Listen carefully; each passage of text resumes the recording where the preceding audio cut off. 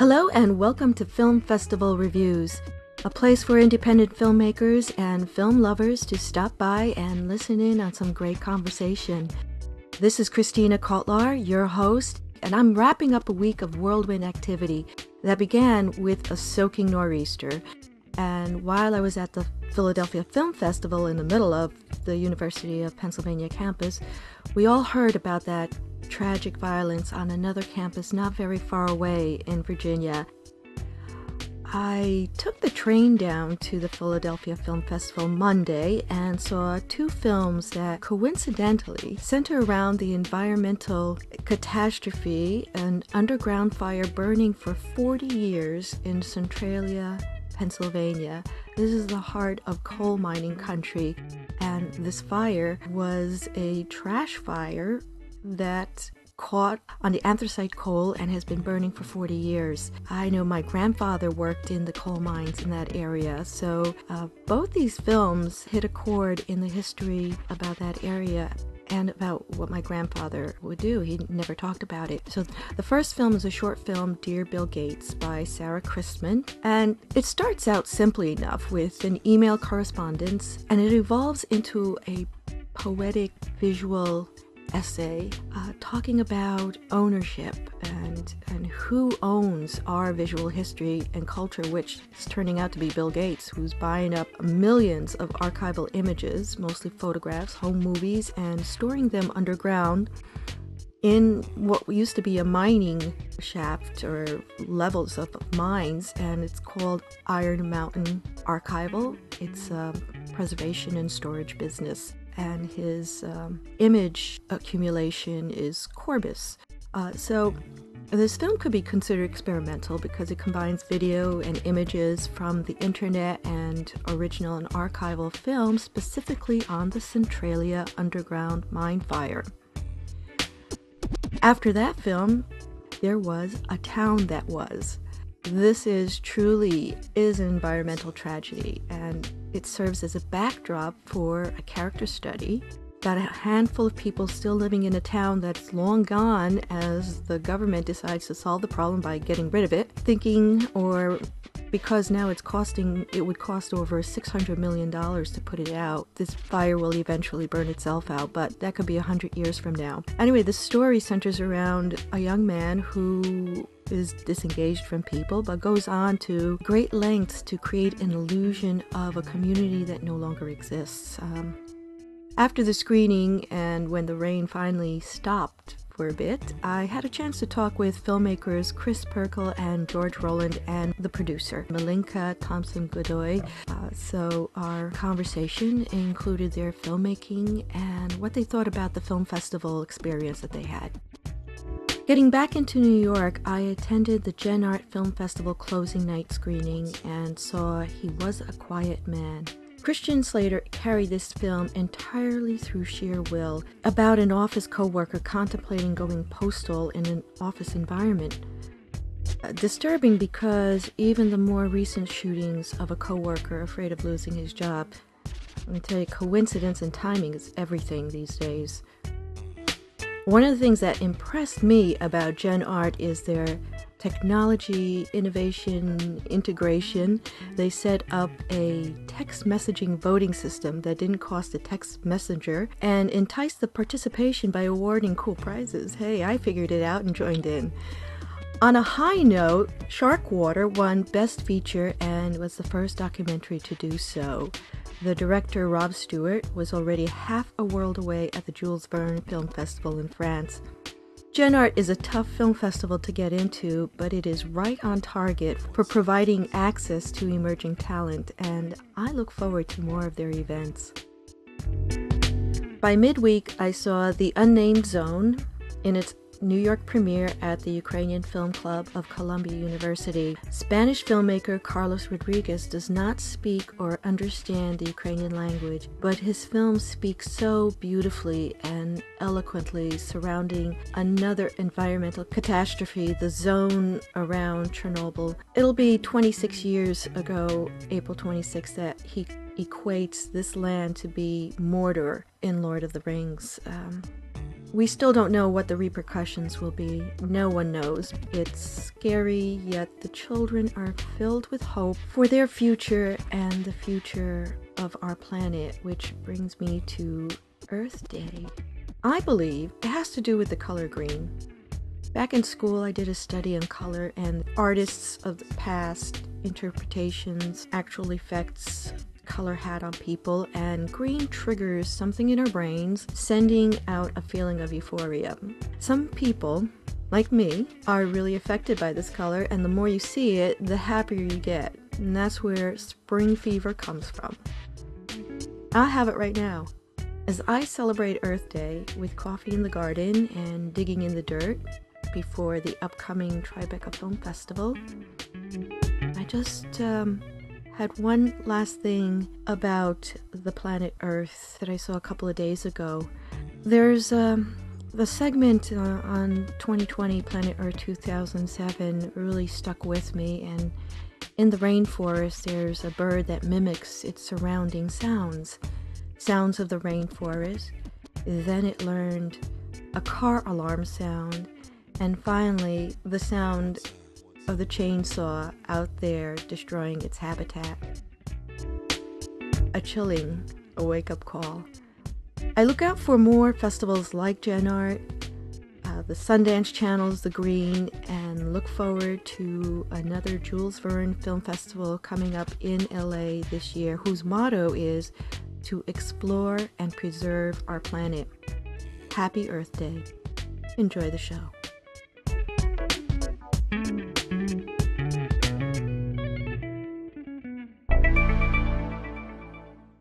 All right, so Georgie. Yes. Right. So Georgie and Chris. Yep. Is this the first film that you've made together?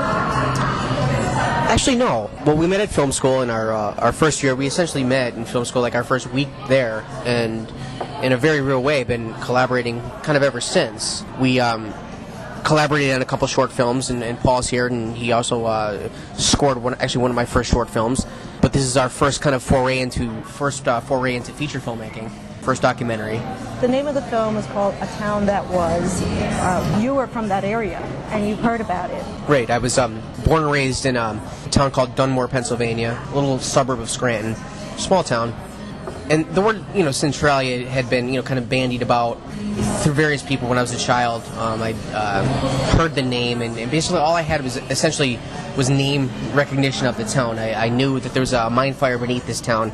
And that was basically, the extent of my knowledge. And I was on the lookout for stories that resonated on a more personal level. And once I returned to the idea of Centralia via somebody who had mentioned it to me, I kind of probed it in such a way that I came to learn that the film spoke to me on not only a personal level, but also because I was essentially like a regionalist filmmaker and spoke to like my ancestry and the people that I was born and raised with.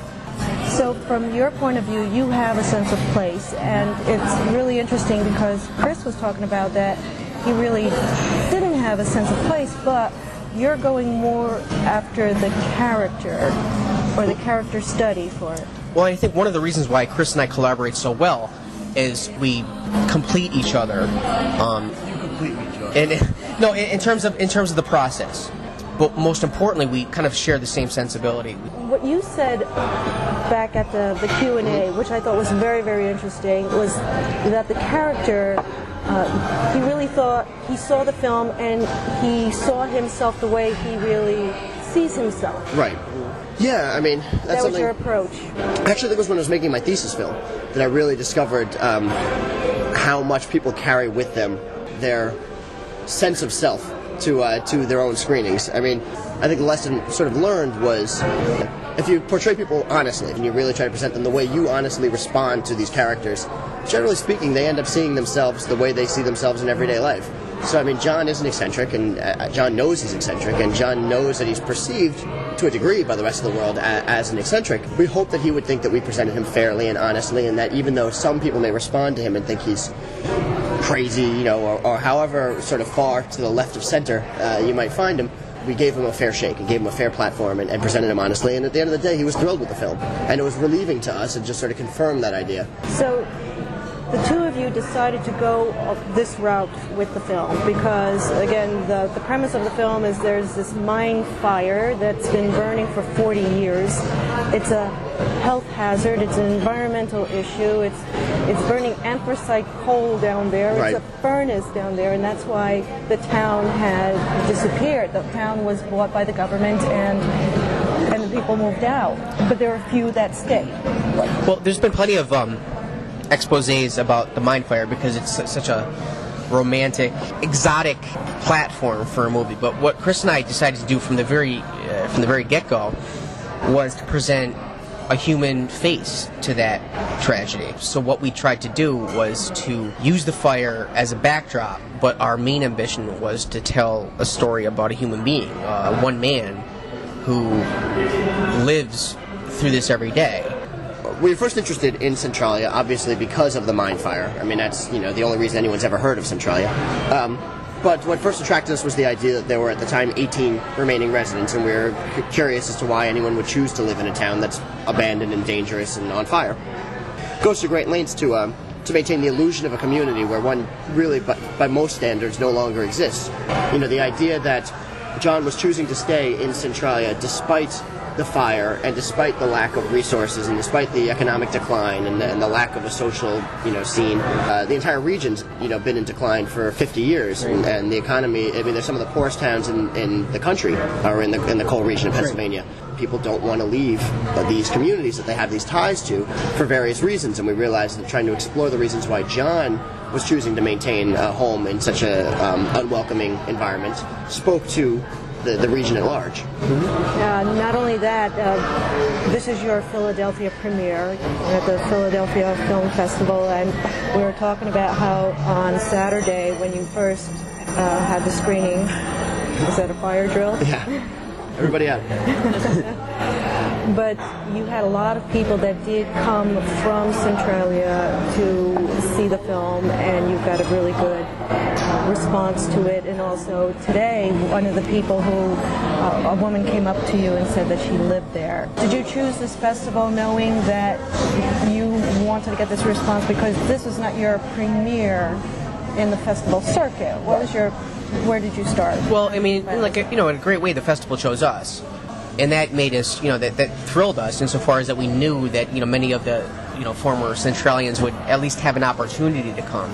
And I'd say at our first screening, there was approximately, a dozen of former residents that were able to make it, and many of which came up to us, after the screening and thanked us for the film. And there's really no kind of greater pleasure that you can get as a filmmaker to tell a story about a place, about a time, about a region, and have the people that actually lived through it feel as though you gave the story justice. In terms of our festival history, I mean, we always knew that Philadelphia was one of the spots we wanted to ideally obviously get into and was going to be an important festival for us because we knew this was the closest festival to all of our subjects and the one that was in the closest proximity to audiences who would have any kind of vested interest in our story.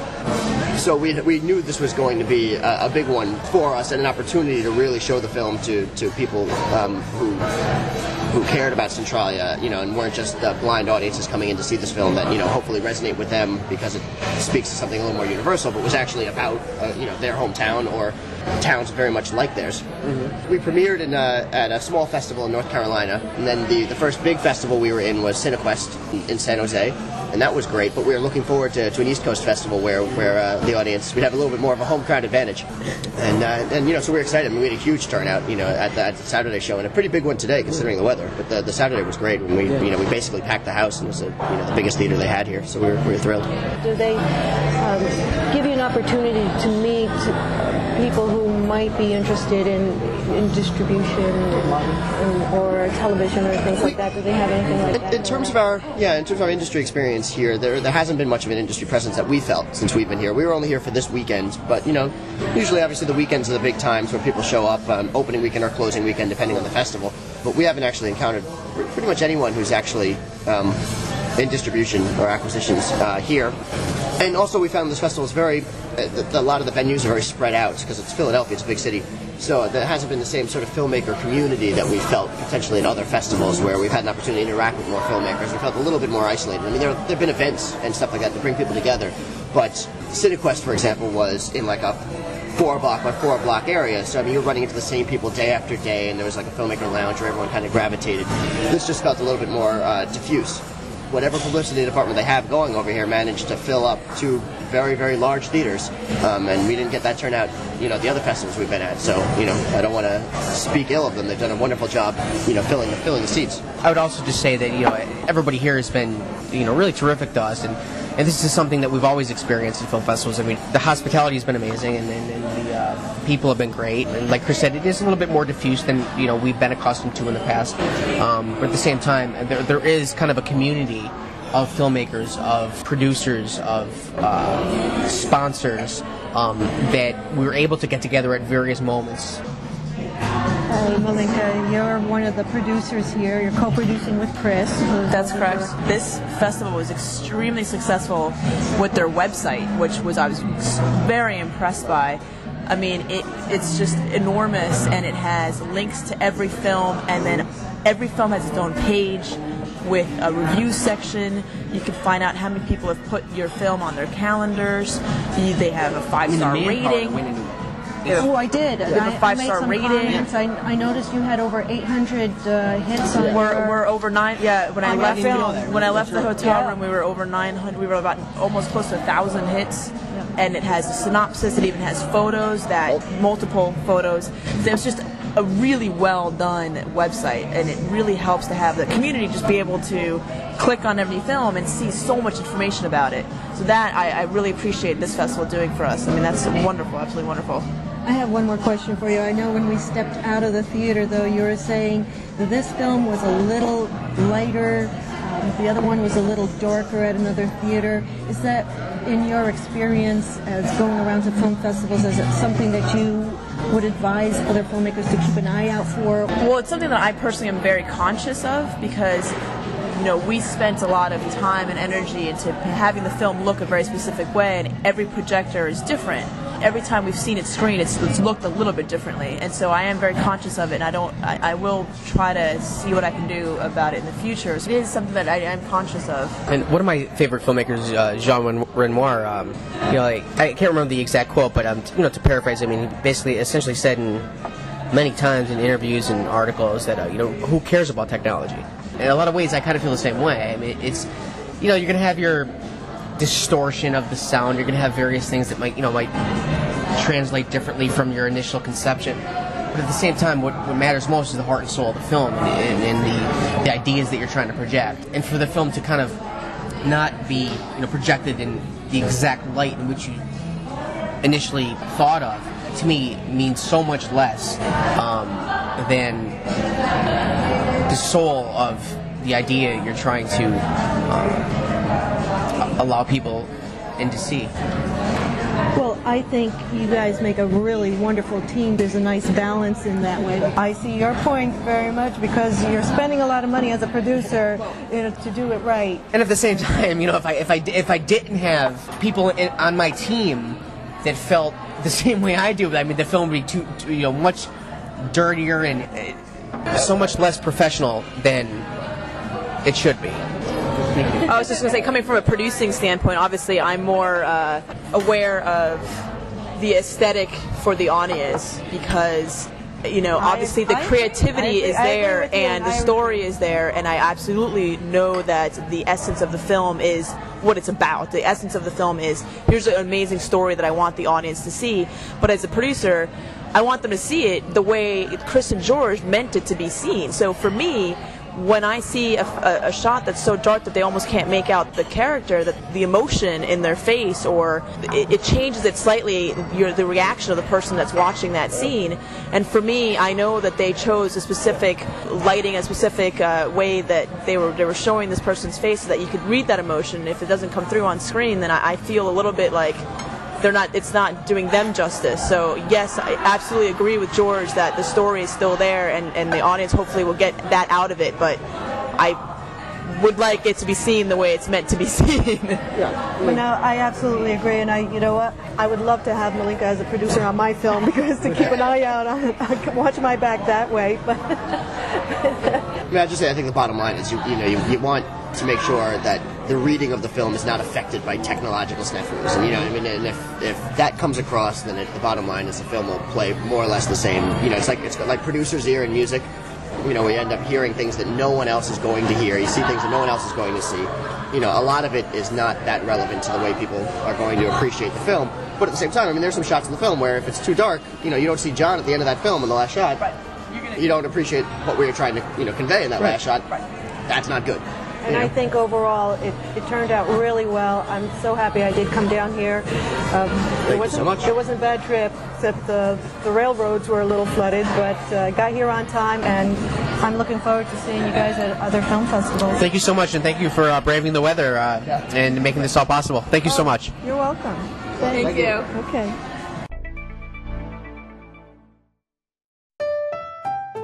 Okay, there you have it. Next week, I'm covering the Tribeca Film Festival as a guest contributor for Zoom In Online, www.zoomin.com. This is a great internet video channel for creative professionals. I checked it out and I had a great time at Sundance Film Festival hanging out with the people working at Zoom In. So they asked me to work with them on this, and look out for my blogs and podcasts covering the ins and outs of Tribeca, which already started for me. I went to a pre-screening of 2 films, The Letter That Was Never Sent and The 41st, recently restored with beautiful new prints from archives where they came from. Anyway, it was at Tribeca Cinemas, and Peter Scarlett, executive director of Tribeca Film Festival, introduced the films and stayed afterwards answering questions and talking about rediscovering these works that are rarely exhibited in the U.S. That's the kind of how to festival experience I love to start off with, and will be looking for more. Until then, thanks for listening.